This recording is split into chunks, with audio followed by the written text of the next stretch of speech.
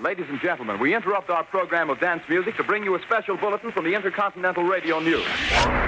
It's time for Peculiar Podcast, hosted by Pat Cashman. Gorgeous to look at. And Lisa Foster. She's dangerous. Scene, you're on. Ready or not, it's Pat and Lisa.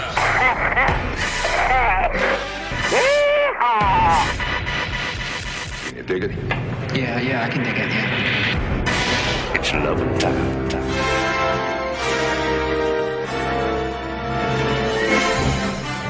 Have you seen all the Oscar-nominated movies? I mean, I know the Oscars are over with. I know, we never really talked about them. I haven't seen all of them. All of them don't really interest me, but I've seen most of them, and I try to see most of them simply because that makes the awards night that much more fun for me to know who I thought sucked and who I thought was great. Yeah. But I saw the 3 Billboards. I saw... That was great. Didn't you like that? I did. I loved it. Yeah. I saw Dunkirk, the war movie. Yeah, I've seen that too. I just saw The Shape of Water. I saw The Shape of Water too. And I texted you about this. Yeah, and you texted me before I'd seen it, but you said, I didn't really like it that much. That's how I interpreted your text. I didn't like it that much. That is exactly the tone of my text. I said, so I saw it last night, and I said, "This is a wonderful, magical film. Why didn't she like it?" And so I wanted to ask you why you didn't like it. I thought here's where and I don't want to okay. So people who haven't seen it, just shut the podcast off now because I'm just going to talk about it. So you've had fair warning. We'll come back. It's not giving away too much. No, don't ever come back because I'm going to be talking about it forever. Well, I think before I ever saw the movie, I think I already knew everything about it because everybody talked about it. There's jokes about it, and well, I knew what it was about to some extent, and it looked very good. The trailer was good. What was it? Science didn't know. Starring Richard Carlson, grimly adventuring underwater in the depths of the mighty Amazon. Sorry, wrong trailer. That's Creature from the Black Lagoon. Here's the one. The natives in the Amazon worshipped it like a god. Get him out. What are you talking about? No. We need to take it apart, learn how it works. I don't want an intricate, beautiful thing destroyed. We can do nothing. I'm sorry. Don't do this, Eliza. What is she saying? Don't do this. Oh, God, it's not even human. I think where it kind of lost me was Love the music. When the cat got it. When really? The cat... One scene. When he ate the cat's head, I was like, did that really need to be in the movie? Jesus. So not one scene. No, that's where I went, oh, really? I wasn't that invested anyway, but I was going to hang with it. And then when the cat's head came off, I said, okay, I think... But that wasn't near the end of the movie. No, it was in the middle of the movie. It was. I think it was to illustrate, first of all, the irony that cats are famously love to eat fish, and here was an example of a fish eating a cat. There's some hilarious irony in that, but it's also right. It was also to underscore the fact that this creature was a creature. Is a creature. It's an animal. It's not a human, and so it would react to a threat. This cat. Seemed to be threatening him. I know. Doing that cat thing. And here's my problem is I didn't realize that this was sort of a metaphoric movie and symbolic and I actually had to go online afterwards and read about it and then I kind of got it. The voiceless people in our society, there's the racial issue in the movie. There's the mute woman, the beast that can't talk. All these people that couldn't use their voice. I was starting to kind of get... So here's the bottom line, is the movie was far too smart for me. I need dumb movies that are spoon-fed to me so I don't have to think too much. I think that one was very spoon-feedy. Oh, I didn't get any of that from watching it. It was just exciting and fun and weird and... cinematography was glorious. I have to say that. The film, it was beautiful. So the colors and the sets were gorgeous. But the story is not one I care to go back and And I probably won't. I it's wish not it. one of I those wish it movies had I'll been. see again. They had it was set in what appeared to be the early '60s, and so they had a lot of music from that period, which I enjoyed a lot. O meu ganza faz tica-tica-bum tica. Pra eu cantar o tica-tica-bum tica. I get a little of what you're saying. And can I say one more thing? Probably. The sex, they didn't need to show all of. They could have just sort of, I don't know, inferred that they were, they didn't have to I just didn't think that they needed to be naked with. I just didn't think that needed to happen. And I'm not a prude. Think they were I'm not tasteless a prude. about I love nude people. I love nude people. I think everybody who knows you knows that. I love nude people. It didn't fit into the movie for me. It just seemed really, I don't know. Well, they had to explain a question, of course, that I had. About, I know. Yeah, and so she even sort of indicates to her coworker how that happened. Where his penis is. Yeah. Down and up and down and up and down and up and down. Down and up and down and up and down and up and down. It's like, who cares? It just, the whole thing just left a I bad thought it was taste. Really? I thought it was cute. I did. I thought it was more charming than off-putting. I didn't like it. But I get a little of where you're coming from because I find myself doing this, and it's so stupid. Where I will obsess about something in a movie. Now, first of all, it's a movie. It's a story, even if it's biographical. It's still somebody's interpretation of something that might have really happened. So, in 3 Billboards outside of I don't remember where, someplace in Missouri. Billings. What? Billings? Not Billings. Billings, Missouri. That's in Montana. Ebbing. Okay. So there's a scene where the character that Frances McDormand. Thank you, McDormand is playing, hurls these little Molotov cocktails or fire bombs at the police out station. the window across the street into the police station to set it on fire. Right. And I'm watching that, and I'm thinking, she hasn't thrown one bad throw yet. It's throwing out a little narrow window. I said, I don't think that doesn't seem realistic to me. I don't think Sandy Koufax could have thrown a strike every time, and that's a long distance all the way across the street. Yet the fish and the mute woman, that all just rang your bell perfectly. You're like, Well, that's good. Every bit of that rang true. If there was a fish man, then that'd be fine. Right. But I could more fully relate to a woman or a man or anybody throwing this Molotov cocktail across the street. That didn't occur to me, actually. And I thought, I'm not buying that. I think she would whiff at least one. Yeah. She would miss one. Well, maybe they cut that one out. And so it ruined the movie for me. Yeah. Whatever. This is great. Balls of fire. No, I thought it was good. You know what I'm doing now, though? I'm going back and I'm watching all these movies I loved in the 80s. Mm-hmm. I watched Working Girl with Melanie Griffith. Oh, I love that movie. Shut up. And Harrison Ford and Sigourney Weaver. It was such a great movie. I have a head for business and a bod for sin. Is there anything wrong with that? No. 20th Century Fox presents Harrison Ford. Last night was special. It wasn't so special. I had to carry you up 3 flights of stairs. Sigourney Weaver. This woman is my secretary. She's not? Oh, no? Ask her. Melanie Griffith. How about you? I'm flat broke. I'm crazy about a man that I will probably never see again. Well, besides that. In a new film directed by Mike Nichols. I'm telling you, she's your man. Working Girl. You know, maybe I just don't like you. Me? Nah. It was such a great movie. It was a great rom-com. It was fun. And I don't know what's wrong with me. Maybe because I'm getting old and I'm mourning my youth. And I just think movies were so great in the 80s. Weren't movies great in the 80s? No, I don't think so. They were fantastic. Do you think so? Mm-hmm. I'm finding myself going back and reading books that everybody thinks everybody has already read in high school, like Moby Dick, stuff of that vintage that I might have read in high school or college, but most of those classic books I never read them. So I'm doing that more and more. But I'm also going and watching the rather large number of movies that I have never seen that I assume everybody else has seen. I mean, big name movies, you know. Like what? A Bridge on the River Kwai, Ben-Hur. You know, I've seen them, but I haven't seen them since I was a kid. What's the Rosebud movie? Oh, you mean the one you just ruined for anybody that hasn't already seen it by calling it the Rosebud movie? Citizen Kane? Which has been argued to be the best movie ever made. It still left me kind of going, wait.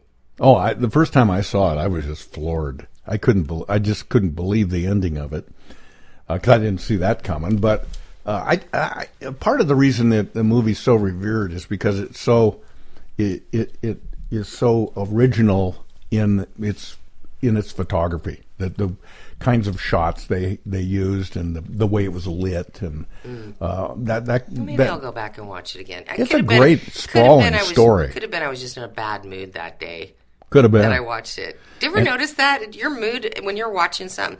Maybe if I go back and watch The Fish Story. You mean Moby Dick? The Shape of Water. Oh. If I go back and watch that another time, it'll be much more enjoyable than I found maybe, it the first time. I don't know. But if you do watch Citizen Kane again, bear in mind that Orson Welles is 26 years old.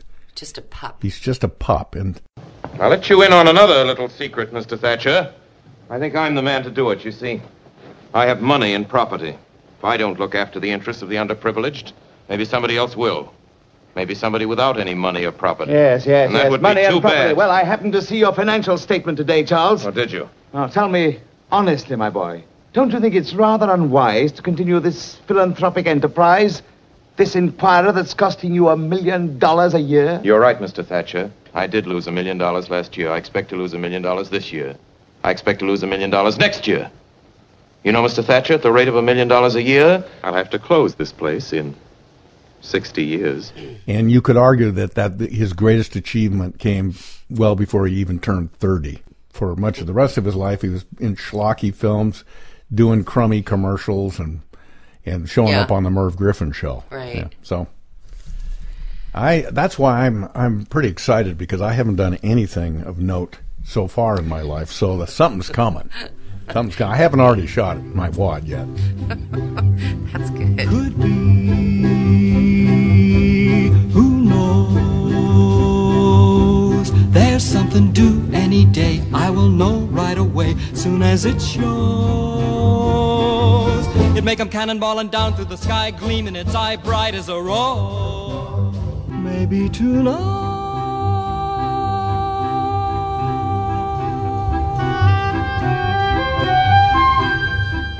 Hey, before we resume with some other things that you might want to talk about, I've been carrying this opinion article around for a long time, and you can see how threadbare and worn out it is. Wow, it must really have spoken to you. What's it about? It did, and this could be a source of some argument. Let me ask you this, and then you're always obligated. People never wait to see it. Can you ask me that? They just plow ahead. Yeah. So here's how it usually goes. Let me ask you this. All right. Are you into gluten-free stuff? Do you avoid GMOs? Do you watch your salt intake? Do you avoid alcohol? Well, that's what You're asking me all of this? This is what this little opinion... I think you know what the answer is to that. First of all, I don't avoid gluten. Okay, well... Don't avoid... I kind of... Alcohol. I have a salt lick. You do have a salt lick. So here in the house. Mm-hmm. Yeah. Okay, well this is why I thought you would like this article, because this is by someone named Aaron E. Carroll. He's a professor of pediatrics at Indiana University School of Medicine, and he wrote a book called The Bad Food Bible: How and Why to Eat Sinfully. Ooh. So this essay I'm intrigued. Was adapted from that, and here's how he leads off. We talk about food in the negative. What we shouldn't eat, what we'll regret later, what's evil, dangerously tempting, unhealthy. He said, by fretting about food, we turn occasions for comfort and joy into sources of fear and anxiety. Mm-hmm. And when we avoid certain foods, we usually compensate by consuming too much of other kinds of foods. And then he said, many of our most demonized foods are actually fine for us. Mm-hmm. Like what? Okay, consider salt. Now, it's true that if people with high blood pressure consume a lot of salt, that could lead to cardiovascular events like heart attacks, so that's not good. But the average American consumes just over 3 grams of sodium a day, which is actually right in the sweet spot for health. Eating too little salt may actually be just as dangerous as eating too much. Let's drink to the hard-working people. Let's drink to the lowly of birth. Raise your glass to the good and the evil. Let's drink to the salt of the earth. And then it's on to red meat. Many of the doctors and nutritionists, he says, who recommend avoiding certain foods fail to properly explain the magnitude of their risks. In some studies, processed red meat in large amounts is associated with an increased relative risk of developing cancer. The absolute risk, however, is often quite small. He said, if I ate an extra serving of bacon a day, my lifetime risk of colon cancer would go up less than 0.5%. And even then, it's debatable. Yay. Okay, so now let's get onto this gluten thing. This is one of my hot buttons because you see it everywhere. I know, it's like all of a sudden everybody developed a gluten allergy. Right. And I don't think so. I think some people maybe have that problem. Oh, for sure, yeah. But I think a lot of people jump on it as sort of, they want to have something wrong. They want to have some sort of restriction. Well, it's almost like it's a part of a club now. It's a great way to put it. It's a great way to put it. This author says, for some people, gluten has become the enemy, even though wheat accounts for about 20% of the calories consumed worldwide. Wow. More than pretty much any other food. Fewer than 1% of people in the United States have a wheat allergy. Wow. And fewer than 1% have that celiac disease. Isn't that the same thing? Autoimmune disorder. I thought that was the same thing. It's not the same thing. Oh. Gluten sensitivity is not well defined. Most people who self-diagnose don't even meet the criteria. Nonetheless, at least 1 in 5 Americans chooses gluten-free foods, according to a recent poll. Sales of products with gluten-free labels are going through the roof. It's like $23 billion worldwide. Unbelievable. And gluten-free diets can lead to bad stuff like deficiencies in nutrients like vitamin B, folate, and iron. Compared with regular bagels, gluten-free ones actually can have 1/4 more calories. Mm-hmm. 2.5 times the fat and half the fiber and twice the sugar. Yeah. And they cost more. Most foods that subtract something are often adding sugar to make them taste better, which is why fat-free food is not necessarily the best way to go, because the sugar's almost doubled in fat-free food. If you start to read the labels, I thought, I'm going to start drinking fat-free half and half, which sounds like it shouldn't even exist. That shouldn't even be a thing. I know. I've seen it, yeah. But if you look at the sugar content on fat-free half and half versus regular half and half, it'll shock the salt right off your crackers. You're going to be like, what? So I just decided to go back to regular, because the only thing I'm trying to do is have less sugar. So all of these other things I don't worry too much about. I think sugar is the real evil. But have you ever heard of the thing where you avoid anything that's white? Yeah, you don't. Yeah. Yeah. The white diet. Yeah. So I don't eat powdered donuts. That's good. Yeah. You don't eat like cream cheese frosting. That's white. Yeah. But yeah. So vanilla ice cream. And I'm really trying to cut back on the cocaine and, like you said, ice cream. Isn't ice cream so good? It's good. Okay, so I read an article about an ice cream company. I wish I'd torn it out. I didn't know we were going to talk about this. Who decided to address the issue with people who eat those whole pints of ice cream. Like when you get a Ben and Jerry's, people love to just eat that little pint in one sitting, but the caloric content is astronomical, so they've come up with an ice cream that you don't have to feel guilty about. It's not really ice cream. It's like, I don't know what it is, dairy dessert, and it's like, eat the whole pint and you won't feel guilty. But it's so ridiculous. I'm such an ice cream purist that if I'm going to have it, I'm not going to have ice milk. Remember ice milk? Oh, yeah. My mother used to buy ice milk. Hideous. It was hideous. It was literally ice milk. It's like if you stuck a carton of milk in the fridge and then took it out and ate it with a spoon is what it tasted like. It was horrible. But it was healthy, man. It was healthy, but no. So the idea is just my mom got on this kick of she could save money by not buying us regular milk at the store. Did you have to get powdered milk? Yes. Yeah. Oh God, it was awful. It was awful. Powdered milk is awful. We wouldn't drink it. And even if it's cold. Yeah. Here's the key with powdered milk. If you really want to try to save money, is you mix half regular milk and half powdered milk, and then you don't notice it. Yeah. But well, this is my kid. This explains a lot about you. Do you think so? Yeah, I was never my subjected to powdered milk, and we were a poor family growing up, but she spent money on real milk for me. Which she should. My mom, though, had that funny thing about that, and she one time famously came home and we had eaten some cereal that she had bought. Had a bowl or two, my brothers and I. She came in the house roaring mad and said, I don't know why I go to the store and buy food, because all you kids do is eat it. She had us there.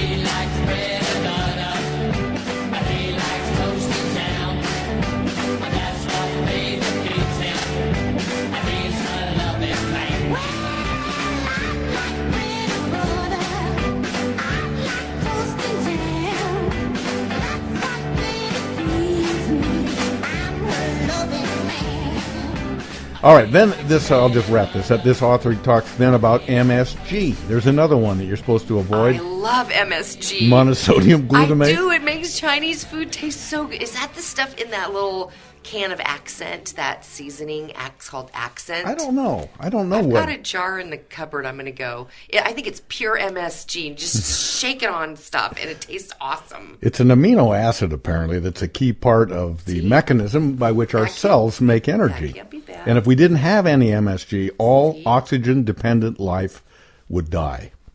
So there was a 1968 letter in the New England Journal of Medicine, which, of course, I get at the house. Do you? 1968, this little letter in there, in this journal, started all of this business about MSG. Mm-hmm. People said, I feel numb, I feel weak, I got these palpitations after I ate at a Chinese restaurant. And they did a few little studies after that. There were a few news articles. But pretty soon, you got guys like Ralph Nader calling for MSG to be banned. And food companies saw the writing on the wall and they dropped MSG voluntarily. But most people wrongly believe that it's poison. We don't need it in our diet, but we also don't need to waste effort avoiding it. It doesn't hurt you. Yay. Says this author. Yeah, so I just looked up Accent seasoning. You know this. It's been around for a while. Yeah, I know what Accent is. It was sold as a meat tenderizer. Because my mom would save money on really tough cuts of meat at the store. But she crusted over with Accent, and then it's all of a sudden it's basically falling apart from all the MSG but it's good. It's so good. And then finally, the other one you hear all the time about GMOs. And this author says, in theory, one of our best bets for feeding the planet's growing population, GMOs. A Pew poll in 2015 asked Americans whether they thought it was safe or unsafe to eat modified foods. 60% said it was unsafe. Then they did the same poll talking to scientists, and only 11% of scientists thought GMOs were unsafe. So the conclusion is most Americans, at least according to that poll, don't seem to care what scientists think.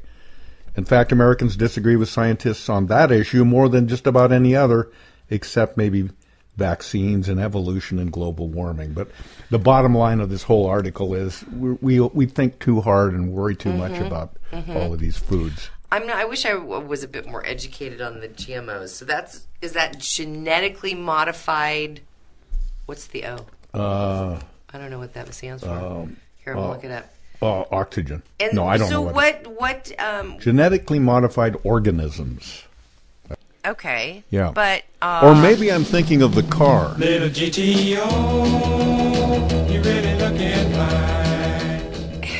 I know people get really upset upset about it, and they call it Frankenstein foods. But it seems to me that we do a lot of combining with, herbs and all this stuff. Herbs. And isn't that sort of modifying food? I mean, if I want to eat a pepper, should I just go out and, eat one right off of the plant? Or is it okay to have one that's been in a jar pickled with vinegar? Is that, maybe I'm not making any sense here, but I think that I can't answer that question. I think that the science behind making bigger tomatoes and stuff isn't going to kill you. Yeah, and the whole idea of GMOs, as I understand it, is that it's easier to grow more things, more efficiently, Bigger more things. quickly, and that feed the world better. Right. So yeah, genetic engineering in food. I don't see anything wrong with that. And by neither the way, does this By writer. the way, if you're wolfing down a box of Kraft macaroni and cheese, you better not be bitching about GMO foods. That's right. Right? You don't even know what is that cheese? I don't know, but it's good. It's good. Velveeta is good. It's really good. If you're having a grilled cheese sandwich, yes, it's Velveeta's the way to go. Best. Yeah, you can melt it on everything. Mm-hmm. And sometimes I haven't done this in a while, and I hate that I'm even admitting it. I would make the Kraft macaroni and cheese with the powdered cheese and the milk and the butter, and I would add Velveeta. Add some more Velveeta cheese to it. Seriously, you want to just pass out on the couch after you've had a bowl of that. It's phenomenal. Mac and cheese, mac and cheese. Can I have some, please? Mac and cheese, macaroni and cheese. Please, baby, please. Mac and cheese, mac and cheese. Can I have some, please? Mac and cheese, macaroni and cheese. Please, baby, please. Munster cheese, Gouda cheese, cheddar cheese, sharp cheese, jack cheese. Just melt it all, baby. Melt it all. So I carried this article around because I just wanted you to know at least this pediatric doctor says calm down on this I stuff. do think people overthink it, and I think you're right. I think it makes them feel special if they, I can't have this and I can't have that. When they legitimately can't, that's one thing. But I think people make this stuff up, and they just want to belong to the club. The only thing I try, and I'm not always successful, is I'm really trying to get away from sugar. I saw this documentary. It's hard. It's very hard. Documentary called That Sugar Film. Go rent it. It'll make you mad. It will piss you off, the amount of sugar and how we've been duped to believe that it's okay and it's good for us. What it physically does to your brain and your pancreas and all your other organs is, and the size of your ass. Not to mention that. Yeah. White load, white load. White load, oversized load. White load, white load. White load, oversized load. White load, oversized load. White load, white load. White load, oversized load. So it's hard, but sugar's so addicting. It is really addicting. So I'm trying really hard. It's not easy, but I'm trying hard not to. Well, you have to be really on your toes because it's in everything. It's in everything. It's in salad dressing. There's no sugar here. It doesn't have the word sugar. No, it says corn syrup. Right. Or fructose or whatever. Or anything ending in ose ain't really good. Grandiose, for example. That's very sugary. Yeah. Mm-hmm. Yeah. I want to get back to we were talking about movies, and I sometimes I'll just randomly grab a documentary that I think looks interesting on Netflix or on Amazon. And there was a movie, I don't know why it made me think of you, that was just released a couple months ago. So whenever anybody's listening to this podcast. Was it about a Nobel Prize winner, or was it about a great scientific breakthrough? You said it reminded you of me, and so... No, it didn't remind me of you. It made me think of you. Oh, okay. So was it about, I don't know, was it anything to do with Einstein, for example? No.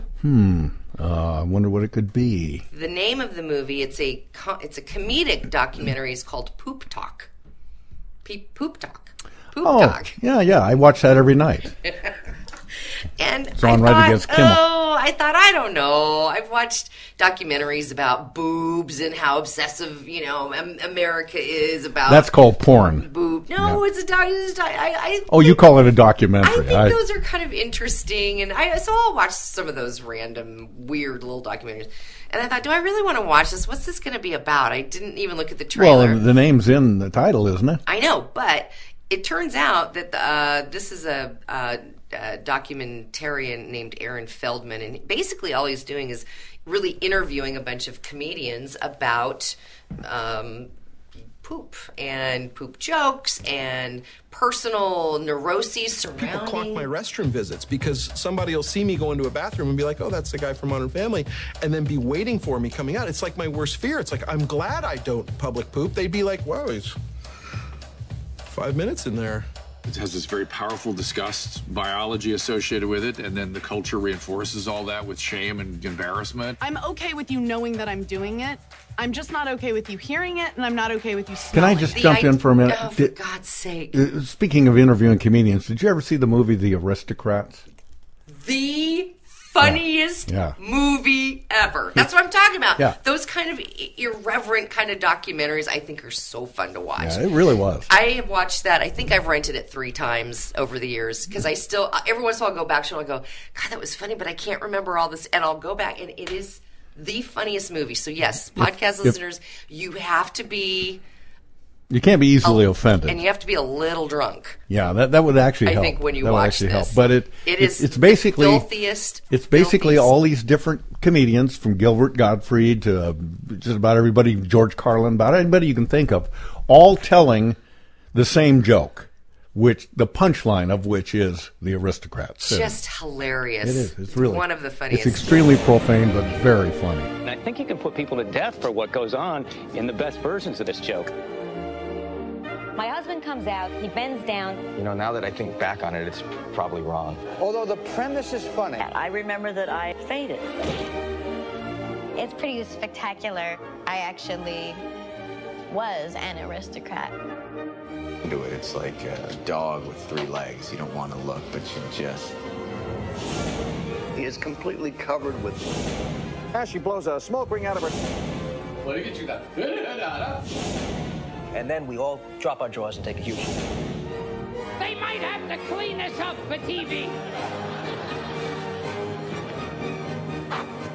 The Aristocrats. The Aristocrats. The Aristocrats. So this documentary, I just thought was interesting. It was okay. I didn't realize it was going to be comedians talking about this, but just some wonderful storytelling about this thing that we all do. This thing that connects us all, no matter how old you are, or what race you are, or what religion you are. It is something that everybody does. Very popular children's book by that name. Exactly, and that's what actually inspired him to do this documentary. So it reminded me, they had a lot of very funny stories, and it reminded me of a story that I told you, I think this was years ago on the air, about a man who had fouled a bathroom so badly that one of the stories in this documentary is about that, because a lot of people don't like to go in public. Right. And some people don't care. And they don't care what they've done to it. They don't care if they've messed the whole bathroom up for the next few hours. They don't care. It is a very personal, private thing. Right. And I don't like to go in public. Sometimes you have no choice. I think I've told you before about a friend of mine who married an Asian woman. This isn't true of all Asians, but in her case, she could not do a number 2 in their home. In their home? For a year after they were married. She would get in the car and drive to her parents' house, which was about 4 miles away. Yeah. It just, everybody has their own neuroses. Yeah. One gal in here, she's like, I don't care. I'll poop anywhere. I don't care. My brother's... I don't care if you know that I poop. I just don't want you to smell it, and I don't want you to hear it. Yeah. Well, this may be just more of a thing with guys.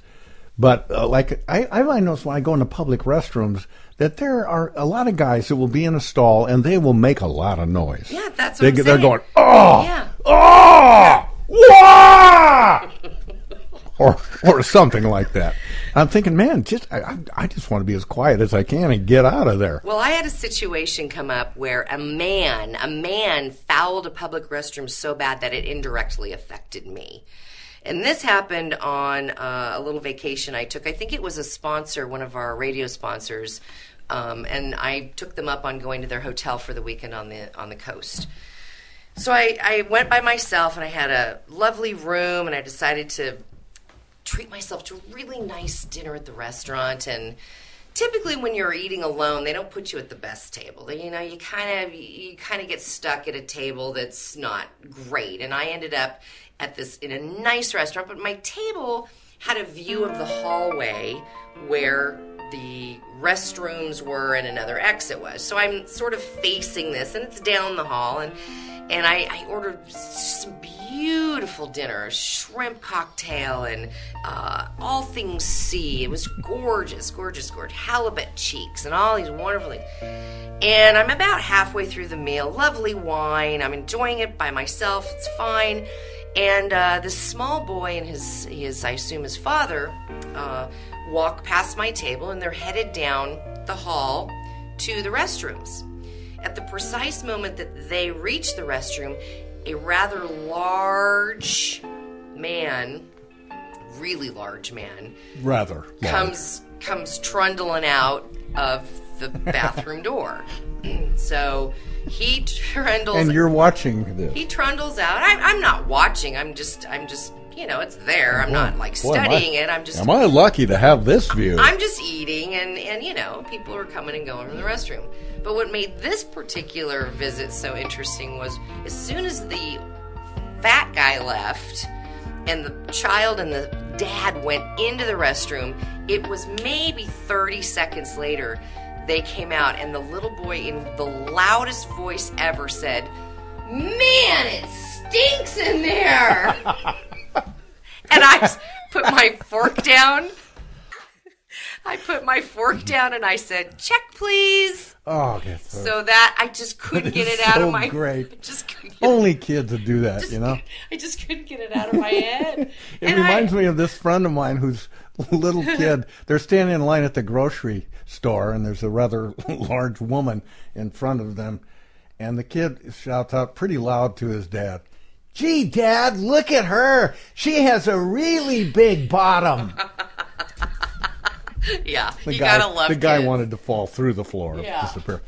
As we wrap up, you reminded me of a story, and please forgive us, faithful podcast listeners, if this is getting a little too scatological for you. It's but everybody does it. Everybody does. Everybody does it. It is something. This is what I'm saying. I think we need to rip the cloak of shame off of this thing. I don't think it needs to be. I don't know if I ever told you this, but when I went to college, I majored in scatology. I actually have a doctorate in scatology. I don't know whether to believe you or not. All I can say is this: is I'm really happy when I went to visit you and Patty that I had my own bathroom. Yeah. That was super. It's important to have. You yeah. bet. Did you ever walk past it and go, "Gee, I'm kind of glad she has her own bathroom"? We didn't. I didn't want to say anything. Yeah. I think you probably still had the flu a little bit. No. So this guy always tells me this story.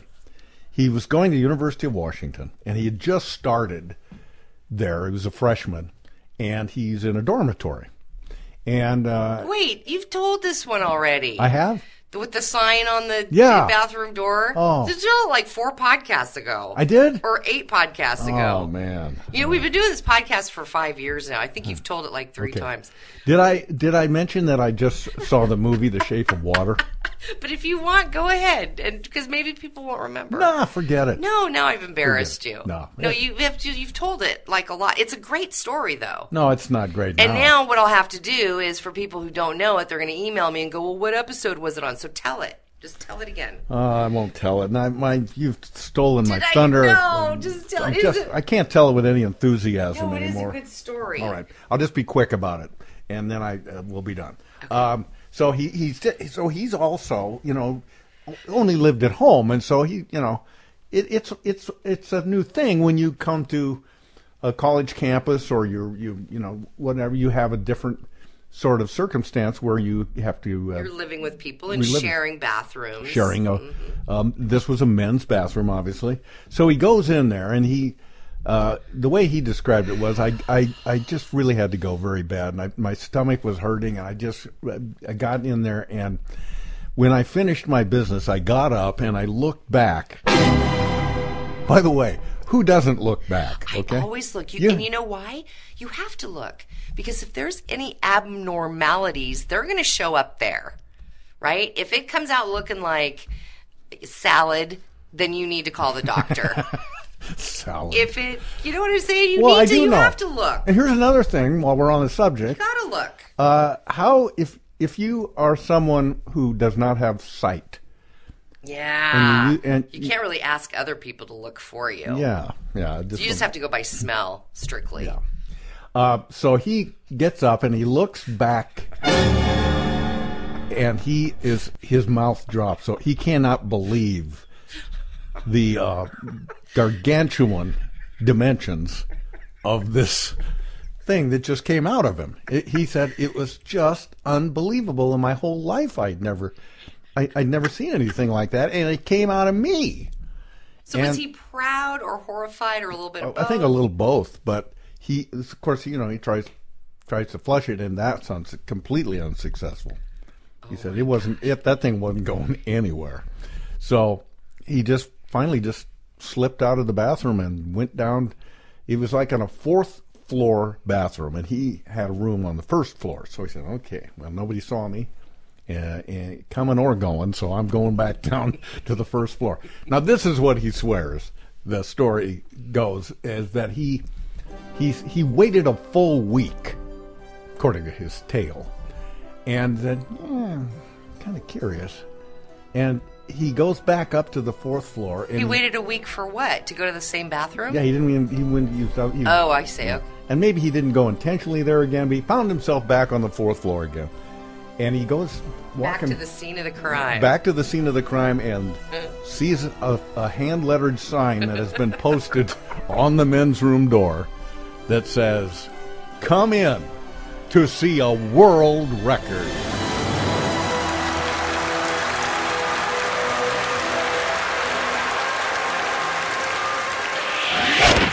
Thanks for listening to Peculiar Podcast. Hey, goodbyes.